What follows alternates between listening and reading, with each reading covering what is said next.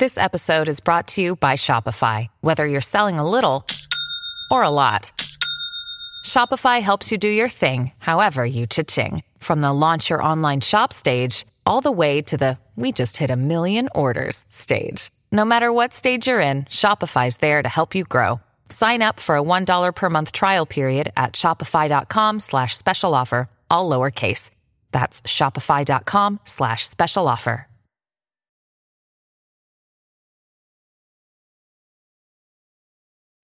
Hey everyone, welcome back to another Harborside episode. And the rest of this month, we're going to be talking about penises, which is just so much fun. There's just so much to unfold there, maybe.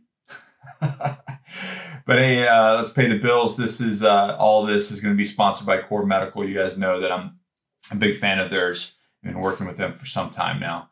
And they don't only do testosterone, but they also deal with the ED stuff because it's all kind of linked, right?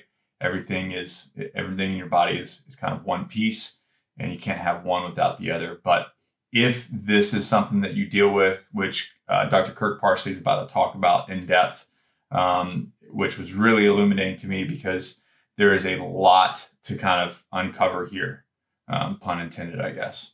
But ED is caused typically by low test and blood flow issues, but that can go a lot of different ways as far as your diet, your body fat percentage, and we're gonna get into that.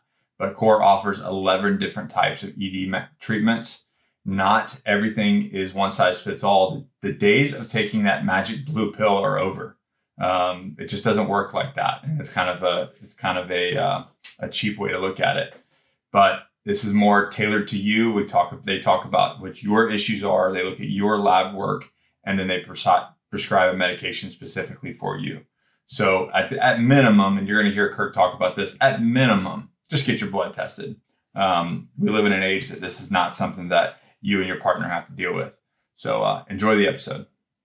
All right, we are live, and we're back with another Harborside episode with Dr. Kirk Parsley. And we get to talk. We're all month we're talking about erectile dysfunction and dicks. So my first thought was like, I got to get a Navy SEAL in here to talk about dicks because they just love it so much. Dicks are so good. So let's just jump right into it. Is this more common than people think? Is ED situations more common than people think? I mean, I would say from a medical standpoint, unquestionably yes. And the reason I make that distinction is because you first have to really define what does ED mean, right? Okay. So erectile dysfunction doesn't just mean that you can't get an erection. If that were the only thing that, okay, we have a binary definition at that point. However, like erectile dysfunction includes not getting as hard of an erection as you expect, like sort of what you think is normal for you. It also means that you can't keep an erection. So even if you're, deliberately kind of delaying the outcome and you're like pushing it because you want this to last longer, if you lose your erection after that, that's still ED, right? Or if you can't control when you orgasm, like you orgasm before you want to, or you just can't quite get to orgasm. These are all forms of ED. Wow, I did not know that. So it gets really complex, right? And then when you look at just age association with that, right? So when you're 30, one of those things happening like has a certain percentage of being sort of normal or average.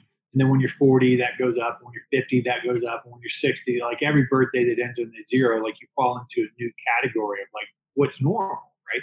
Like how many times do you want to have sex that you aren't able to have sex?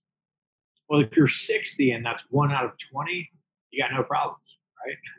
If you're 30, 1 out of 20, maybe that's a problem. If it's 1 out of 10 and you're 40, like that's probably a 1 out of 50. Yeah, like you're 50 and 1 out of 10, maybe. Like so, it's not like this super. The point is, it's not binary, right? It's not like yes and no.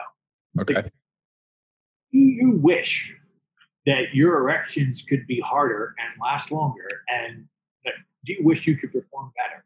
That's really ED, man. Like that, and I think if you look at it that way, if you're 25 or younger, there's probably very few people that would say, yeah, I wouldn't want to be a little better, right? Like Right. I wish I. So the sort of ambiguity of the definition makes a big difference. But I think if you look at it in slightly more concrete terms, just like, are you satisfied and are your partner satisfied? And is your partner satisfied? Because actually, when you work with people who have ED, a lot of the times the reason the man is suffering is because he believes he's not fulfilling the woman. And if the woman comes back, absolutely not. Like, I love it. Like what you're doing is great, and I couldn't ask for anything better. Well, then his ED just went away, right? Like it's gone. So it's a really complex thing to talk about. But I think it's like anything else. It's like being healthy. It's like being fit. Are you fit? Are you in good shape? Relative to what, right? Relative to me, absolutely not. I'm a pile of crap. Like I'm in terrible shape compared to that. But compared to other 50-year-old men and like where I want to be, I'm doing pretty well, right? Yeah. So I think it's a very relative term like that. And I think it should be approached with that. Because I could say in order for me to be fit at my age, I have to be able to compete in the CrossFit games, jiu-jitsu competitions, powerlifting competitions, have 6-pack abs, 5% body fat. Like I could come up with those as being my rules. And would you say, no, those are wrong? Like, okay, those are hard. Those are hard to achieve. But if that's what you want, then we can work towards getting that. So the same thing is true with erectile dysfunction. It's like, yeah, all right, maybe you want to be able to have sex 3 times a day with never having any challenge. 50 years old. I'm not saying you can't do that. That's ambitious, but yeah, okay. Let's work towards that. So if you aren't able to reach your goal, like my whole passion in medicine is helping people optimize their performance or what they find valuable.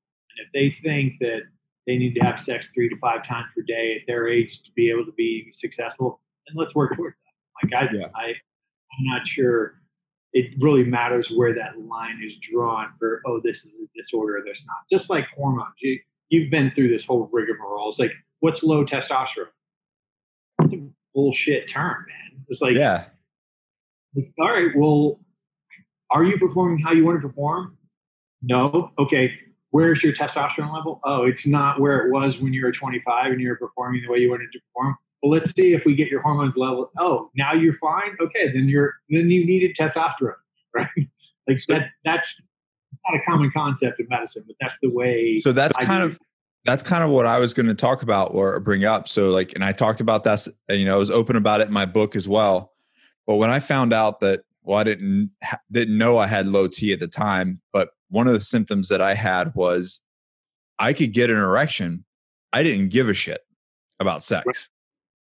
Right. Like I wasn't just like. Different things. That's an important distinction for the show. Like there's a difference between the capability of getting an erection and having sexual desire to do something with that erection. Two totally different.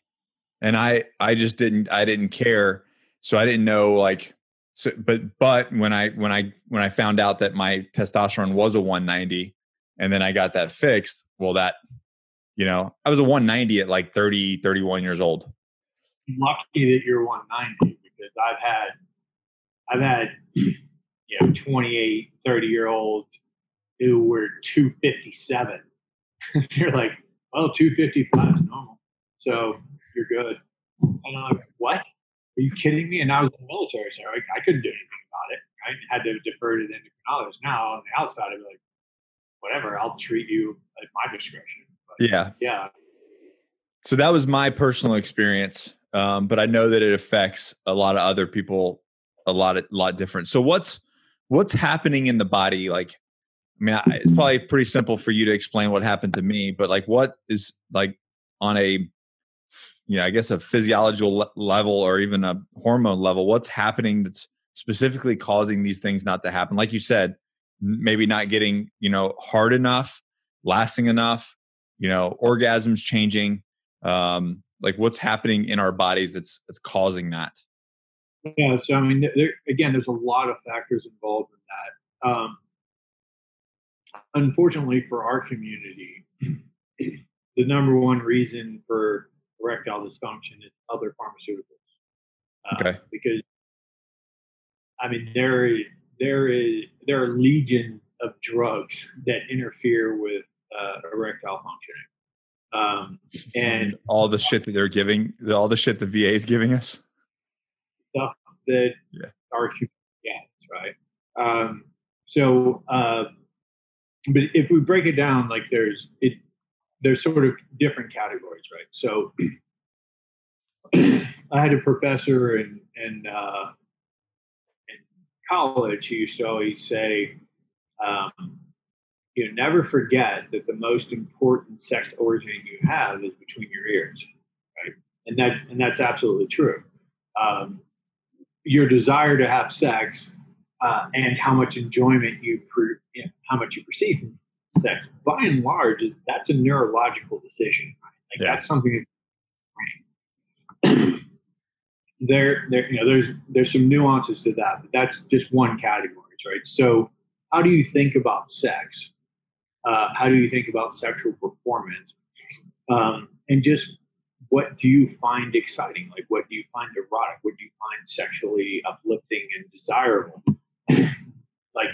There's a lot of programming there, and there's multiple layers to that. The next thing that you have to have is you have to have a balanced autonomic nervous system, which I'm sure you've talked about a million times with different guests, because it's hugely important in everything that we deal with. One of the things that happens in the community is that we kind of reverse the autonomics. And I'm sure, like, you would know more about this than I do, because of the time that you were in Special Forces. What we actually train Special Forces to do is to be more calm when most people would be really scared. Right. But unfortunately, that reverses as well. And when most people would be really calm, it causes a lot of anxiety. And this is why you hear guys come back from their 15th deployment. They're sitting on their couch in the weekend, and there's no music and there's no television. Their kids playing in the background, and their wife's in the kitchen, and they're white knuckling that experience, going, "Holy shit, how am I going to get through this?" Because their autonomics are completely reversed. And an easy axiom that we learned in medical school is point and shoot. So parasympathetic causes the erection, and sympathetic causes the ejaculation. Okay. And so you can't get into parasympathetics, you can't get an erection. And we see this more with women than men, right? Because if you think about it, it's like, when do you have a difficult time having a woman orgasm? That's a loaded question, always, right? But well, the most difficult times are when they don't feel comfortable. It doesn't matter why they don't feel comfortable. They don't feel comfortable about what you're doing. They don't feel comfortable about how they're feeling. They don't feel comfortable about the environment. They don't feel comfortable about whether or not they should be there. They don't feel comfortable enough about their own body. It's like, what's making them uncomfortable? We don't know, but that's parasympathetic. So they can't really get aroused, right? And if you keep pushing through that, they can usually still have orgasms because that's sympathetic, right? Just like in men. So you can get past the discomfort with enough activity, I guess. Right. And that's the male way of getting there, and that's not what the women would prefer. They would prefer to re-engage that and make them feel comfortable and let them enjoy the experience more than just the orgasm. And so, men have the same problem. So even if you're not aware of it, if you have excess stress hormones, excess stress hormones lead to sympathetic tones, which means either you're not going to be able to get an erection when you want it, or it's not going to be as hard, or it's not going to last as long. And these are all very common things. And you could call that part psychological, but I separate those because I think that's more physiological, right? Because you could just have a basal high level of stress hormones because of how you're wired in general, because of how you're working out, because of how you're eating, because of how you're sleeping, because of all sorts of stuff. The first component we talked about is just like what's between the ears. I call that the psychological component. Right. Physiologic component. And then the second physiologic component is blood flow. Now, in our age group, blood flow, unless you've lived a pretty unhealthy lifestyle, blood flow issues to the penis under 50-ish is pretty unusual. Yeah. Get over that. I'd say that's kind of the ballpark. So late 40s, early 50s is maybe where that would kind of start. If you get into your 60s and 70s, for sure, that's a component because blood flow just decreases. Our heart pumps less, our blood vessels become less pliable, and we have more narrowing from atherosclerosis. And everybody gets atherosclerosis to some degree. Is there I'm listening to you talk, so I'm starting to think, okay, so there's a mental component. Now you have a physical component that's an issue. And then you're doing it. Is it even more of a parasympathetic issue because now you're stressed because you're not performing? So it's like you're causing more of a mental problem already because of what's happening. Right. Yeah, the number one reason for erectile dysfunction, especially not being able to get an erection, I'd say unquestionably the number one reason by a long shot, right? It might not be the vast majority, but it's definitely the plurality of the reasons you wouldn't be able to get an erection is because you're worried that you won't be able to get an erection. Or if you do, you're like, should I have one? But like, how long is it going to last? Am I going to be able to make this happen? Like, instead of enjoying the whole process, you're like processing everything. Right. And I'm familiar with this struggle because when you look at sleep, the number one reason for insomnia, number one reason people can't sleep is because they're worried they're not going to be able to sleep. So, that is something I struggle with. I will wake up and go, shit. Am I going to be able to go back to sleep? And now I'm stressing out that I'm awake in the middle of the night and worried I'm not going to be able to go back to sleep. Same physiology, because as soon as your stress hormones creep up while you should be asleep, you're going to have a harder time being asleep because by definition, stress hormones are low when you sleep. Right. And the same thing like trying to get an erection, just like as soon as you start stressing about whether or not you're getting an erection or whether or not it's going to last long enough or you're going to be able to fulfill the desires of the woman you're with, as soon as you start worrying about that, you built up stress hormones that are going to make that much less likely. Yeah. And this has nothing to do with mental toughness. This has nothing to do with self-confidence, right? It's like I can be self-confident as hell, but put me in a ring with Mike Tyson, my confidence is gone. Right. Right. My ass in a really bad fashion, and the same thing is true. It's like, you can any of us can be like overall confident people, but just run into like, oh shit, like this thing keeps popping up, or like what, like my buddy told me about this happening to him. I hope it doesn't happen to me. Like, and that can be enough to kind of spin people out. Yeah. And so let's break it down by like decade. You've got a guy in their mid 20s and they're not, and let's just say that let's not label what kind of ED, but they're not performing to where they want and for their significant. What do we do? Less than what they want. So the number one reason that somebody in that age group wouldn't be able to get an erection is because they've drank in excess, right? Okay. Well, if they've been in, say, the special forces long enough to be on enough medications could that's like, so something that you're taking into your body, that's the number one reason. The number two reason I would say would be hormonal.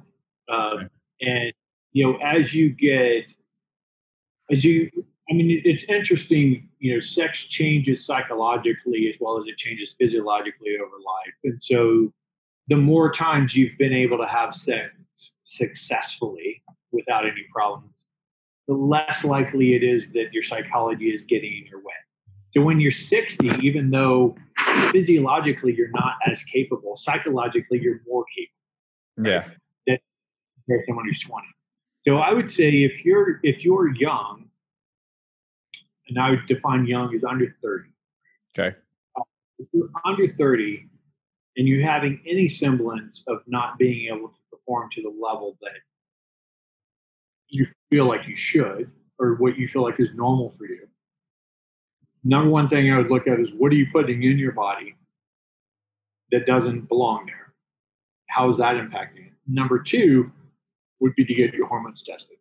Yeah. And this is not total testosterone, right? Because there's a lot of factors involving whether or not that testosterone is effective, right? Right. How much bonding globulin do you have? How much are you converting to estradiol? How much are you converting to DHT? Like what is going on with that testosterone level? How much is bioavailable? How much is free? Like that's more important than the total number. So, but that needs to be evaluated. And then, unfortunately, again, with our population, the lifestyle, the chaotic sleep cycles, overtraining, like just working way too hard, and then the blast injuries. Blast injuries, we know they affect the physiology of the brain, and that's the master hormone control. I want you to talk about that hormone for a second, but I'm going to go back to, is there a certain amount, or is it different for everybody? Like, how does alcohol affect your sex hormones and or sex organs? Yeah. So that does vary. And of course, the older you get, the more important that is. Like I said earlier, as you get older, you're physiologically less capable. You can be psychologically more capable. But the alcohol is going to impact your physiology a lot more as you get older. I mean, I know myself, if I think back to like my 20s, I could probably be passed out and still have an erection. It was just so wound up about sex. It was so amazing and so exciting.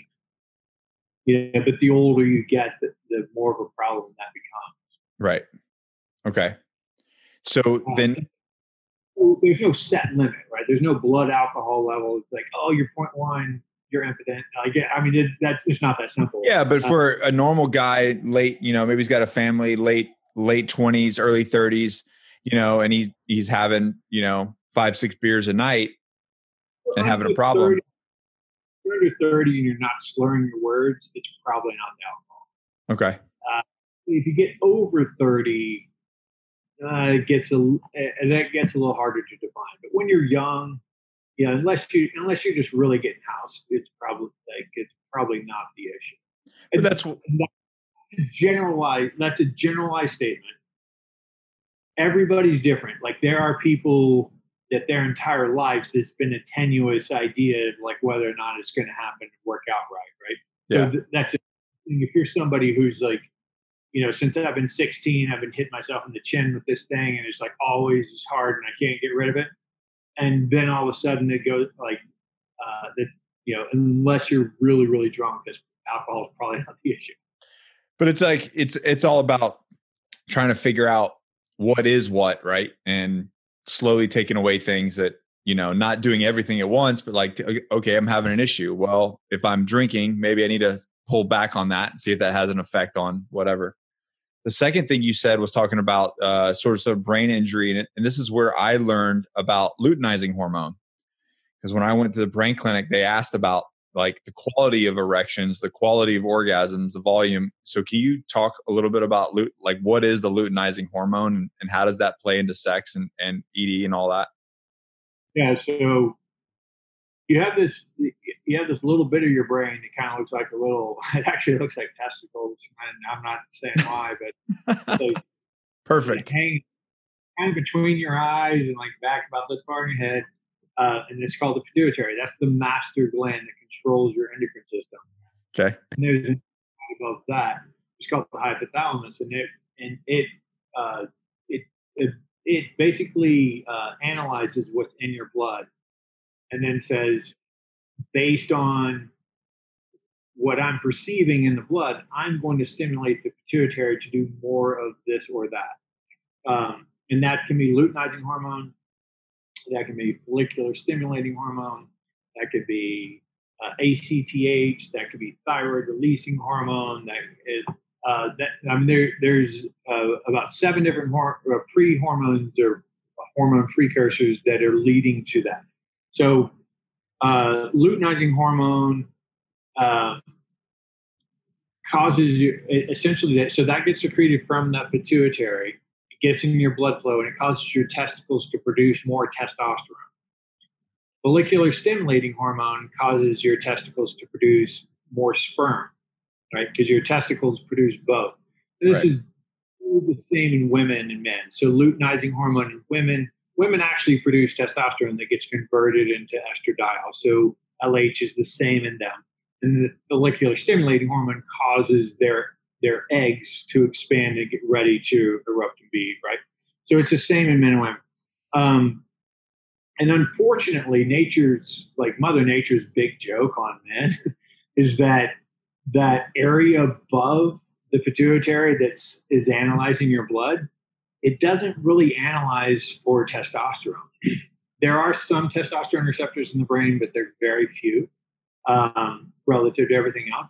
What it primarily gauges it off of is how much estrogen you have in your blood. So how much estradiol. Your testosterone becomes estradiol to some extent. And that's different genetically for different people. However, what we consider fat, like when we think about somebody who's fat, or we think about the cells, that's by and large what we're thinking of as subcutaneous fat. That's the fat between your skin and your muscles, right? That fat has the enzyme in it that converts testosterone to estrogen. So the more fat you have, the more of your testosterone that will become estrogen. The more estrogen you have, the more it tells your hypothalamus you have a lot of testosterone, which means you secrete less luteinizing hormone, which means you make less testosterone, which means you get fatter, which means that you make more estrogen, and then it's a self-propagating downward spiral. You just keep getting worse and worse. I mean, it's not at all unusual, and in fact, I mean, this is evident when you look at young men who develop through adolescence while they're obese. They have really small penises, and it's because, to a certain degree, like your penis, like the size of your penis is determined in the womb, like how much testosterone is in the womb, how many androgen receptors you have. That's kind of like the foundational work.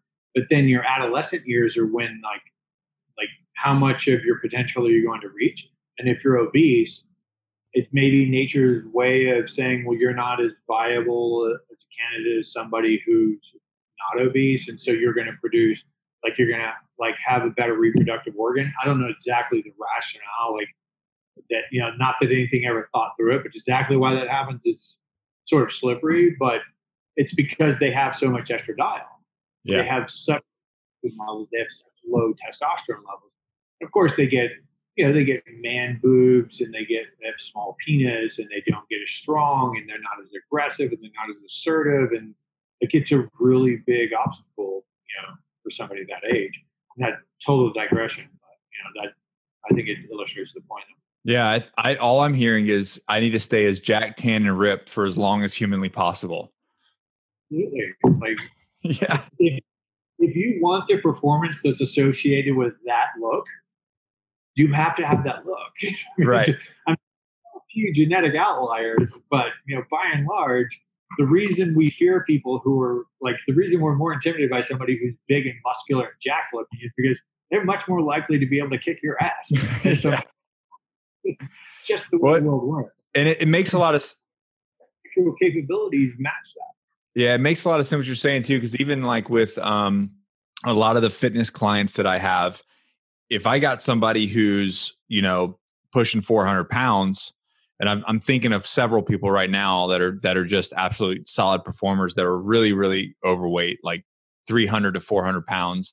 And now they're sub 200s. And they're like, my whole life is different. Sex, my relationship, my self-esteem. I mean. Yeah, and I alluded to that earlier, but it's just, it's true for men as well. Men tend to doubt themselves less than women, and by and large, that's a testosterone issue, right? Right. The primary sex hormone for men and women is testosterone.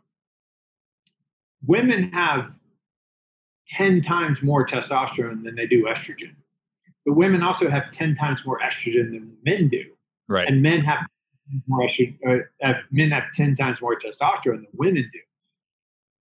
However, it's like the body, the self-evaluation, like our own self-image as to whether or not we're sexually attractive and viable it's a lot that equation is a lot worse for women than it is for men, right? Women have much more body concerns than men do, and you see this, right? Guys with big still think they're badasses and like they're doughy. They used to be fit and like they still got some muscle under the fat, but they're pretty fat guys now. They still think pretty highly of themselves, right? And they're going to be just fine probably because as far as that component of it. They'll run into issues with blood flow and physiology, but their psychology is going to allow them to keep going.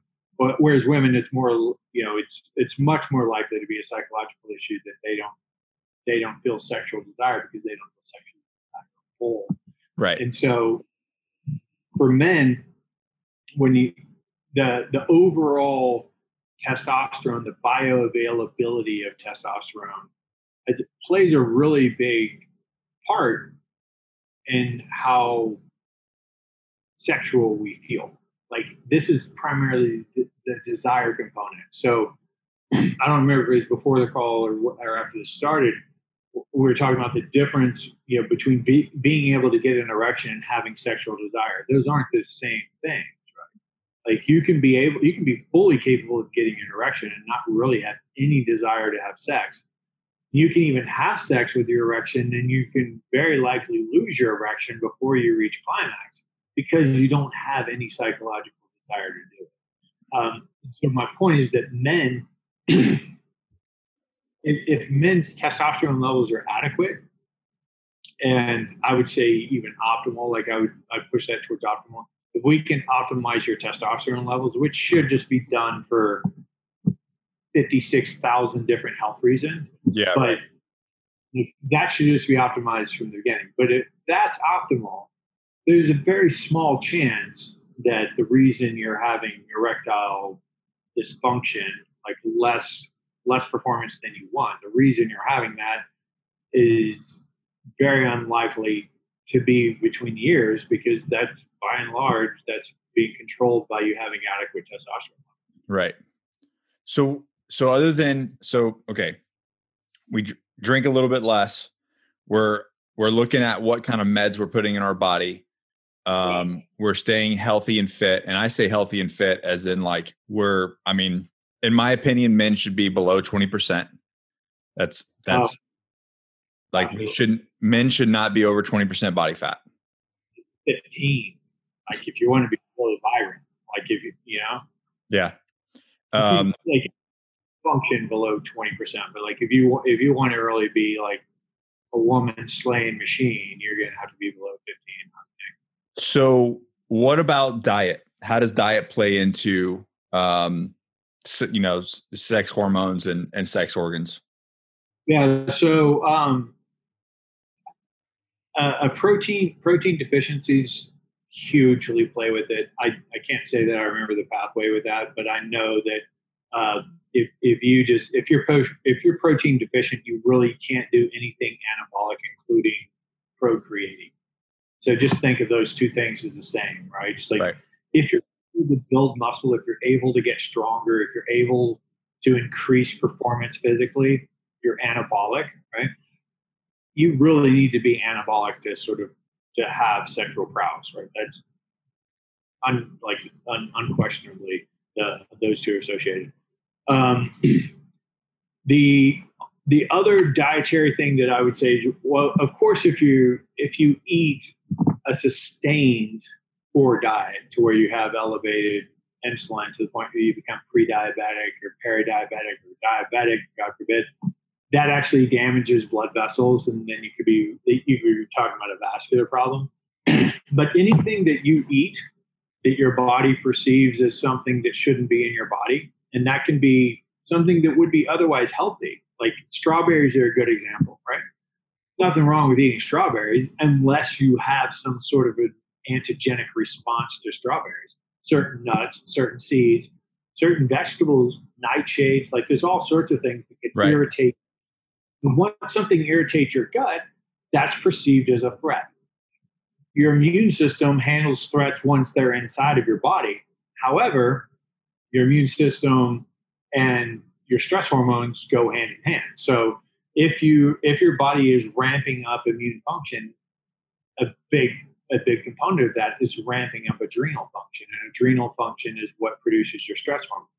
So if you're eating things that are irritating to your body, perceived as threat, perceived as foreign, something they don't really want, you're going to elevate your stress hormone. Now you're going to get into that. I think there's a second pathway that I talked about. Just having a balanced autonomic nervous system. That just makes it harder to that makes it harder to be aroused because your parasympathetics are lower than your sympathetics. Right. And that can be heart rate variability is like a pretty easy way to do that. So if your heart rate variability, if you're wearing some sort of monitoring device that allows you to monitor your heart rate variability throughout the day, and that's looking pretty solid, and you're having some sort of performance issue sexually, that's probably not parasympathetic. So we've ruled out one thing, right? We've ruled out one of the categories that could be leading to this. Yeah. And see, that I think that the older I get and the more, I guess, educated I get, the more I'm like, I want to eat everything that's fresh, only fresh food. I'm going to keep my body fat as low as manageable as far as, where I can have a Guinness, and not like photo shoot lean, but like something sustainable. Like you said, like 15% that I can still have a burger and fries and a beer when I want, you know what I mean? I stay active, but I'm not like starving and dying all the time, I think that it kind of, in listening to you, it's like, it's not really one thing. It's a whole picture. You can't dive into this one little thing. It's like, it's the whole body. It's your mind. It's your organs. It's what you put in there. It's how you exercise. It's your whole outlook on life. Yeah. Well, I mean, that's I do these annual consulting programs for people, and just as it sounds like I'm essentially their health partner. Like I'm their coach position as well for the entire year. And exactly what you said, like that concept just keeps coming back over and over again. It's like the 4 pillars of health, right? Like the behavioral pillars of health. How well are you sleeping? What's your exercise like? What's your nutrition like? And how are you handling stress? You can't get past those 4 things. There's no supplement, there's no pharmaceutical that's going to completely alleviate your need to pay attention to any of those things. Right. And so you have to just keep coming back to the foundational behavioral characteristics that are going to lead to health span, meaning how long are you healthy during your life? Like forget living to 90 if you're in a wheelchair for the last 20 years of it, right? It's like how long are you healthy and capable and actually enjoying your life? And if you're going to optimize your health span as well as your lifespan to whatever degree that's important to you, there's no escaping those. Like there's no peptide, there's no supplement, there's no hormone, there's no procedure you can have done that's going to alleviate the need for focusing on this. I mean, it's just completely unavoidable, and it's very non-sexy. People don't want to hear that. Like they want to hear that there's some solution. Oh, just pop this all natural supplement and just swallow it with a glass of water and your life's going to be perfect. And it just doesn't exist. If it did, I'd sell the shit, but it just doesn't. Like there's just nothing out there that's like that. It just comes back to, the appropriate amount of discipline. I feel like you can get over disciplined and you can cause problems, right? You can just be stressed out and neurotic all the time because you're so damn disciplined. So It's really life balance for your psychology. And I would say like erectile dysfunction should probably be thought of as a harbinger for bad things coming. So if you're having point, one of the first things you're going to notice is a weaker erection. Right? If you're having serious psychological issues, one of the things that's going to be the most salient to you, it might not be the first thing you notice, but the thing that's going to really stand out to you as a man is your lack of performance sexually. If you're not handling your stress well, that's a pretty good sign. Like if you have any question as to whether or not you're handling your stress well and you're having erectile dysfunction, start there. Like that's definitely a place to start. Yeah, it's funny you say that when you initially you were talking about like trying to calm yourself down. Yeah, especially with veterans. Like I remember when I was first going through the whole transition of getting out and then trying to become more healthy and more conscious of where my mind was. We would do these meditations and I would almost have an anxiety attack trying to meditate or go to a float spa or something. And I'm like sweating. Benefit from this? Am I doing everything I'm supposed to be doing? Yeah. Yeah. I mean, I remember learning meditation and being like, wait, hold on. Did they say to control my breath or not? Wait, am I? And like, I'm just thinking about a million mechanical things. Like I have to be doing this correct. And it wasn't until I got to the point, it's like, oh, the whole point of this is to not be thinking about what's correct. Yeah. But jumping out of a plane at 13 grand with a ruck and a rifle, I'm like, like, the end step though, like when you first learn that, you think about like how many times did they beat things into you? Where like you're literally going through motions that are like it's being narrated in your head that you're doing what they told you to do, and then it becomes automatic after a while. And then there's zero stress about it because you don't have to think about it. It's the whole point of the training is that we're not going to let your psychology get in the way of this. We're going to make it so entrenched in you that there's nothing you can do to screw this up. Right. Yeah. That's funny. Well, I won't keep you any longer. I know you got to go save the world. One sleep issue at a time. Yeah. So for the audience, I would say first examine your psychology, and if there's anything apparent about that, then you don't even have to share this with anybody. If you have any doubts in your mind that there's a psychological component, there probably is. Right. If you're having issues and you don't think there's a psychology issue, the next thing I would think about is your stress. And again, guys in our community are really bad at knowing when they're stressed. And I'm still this way to this day, and I teach it all the time. And I will be stressed out of my freaking mind for 2 months. And then once I get out of it, I look back and go, holy crap, was I stressed? And I didn't realize I was stressed. Like I would have convinced you, had you asked me, I would have convinced you that I was under no stress, but I was under an immense level of stress. I would say this is really easy to be passed. This is a really easy test for that is to pass it by somebody who isn't in our community, like somebody who hasn't lived those type of life experiences. I think about like my ex-wife was a great woman, and like unfortunately it didn't work. But one of the things that I really valued about our relationship is I would just say, I don't feel like I'm stressed, but let me tell you about the things I'm thinking of, and just let me know if that would stress you out. And she couldn't even handle the list. Like she wouldn't even let me finish the list. Like, oh my God, you're stressing the hell out. Stop talking to me. You're stressed. You're definitely stressed. Like, okay, all right. So that would be the next thing. And if you don't want to do that, just like get into meditation. If you're not meditating, make sure that your sleep is good. Make sure that your exercise is on. You're not over-exercising. You're not under-exercising. That'd be my number 2. If both of those are pretty spot on and you're feeling like you're having issues, then I would seek medical attention. And I would look at and make sure that you don't have some vascular compromise. It doesn't have to be atherosclerosis. That's the most common thing. And that can be accelerated. Even if you feel like you're a pretty healthy person, you can still have more of that, and you can just have blood flow issues. But that, again, if you're under definitely if you're under 50, if you're probably under 60, 65, that would still be my last thing to think about. Blood test for sure. Get your labs checked always. Right. Yeah. Well, thanks, Kirk. Always a pleasure. Always good times, man. All right. Everything below for Kirk and all his consulting and everything is below. Go hit him up. Go follow him on Instagram. Follow him on YouTube. He's got so much information. I absolutely love talking to this guy. And he pulls no punches. So if there's some bullshit out in the world medically, he's gonna call it out. So I love it. You better reap the benefit of that before I get like ostracized to some deserted island or prison cell or something for telling. You and me both. You and me both, sir. All right. See you next time. Hey guys, hope you enjoyed the episode.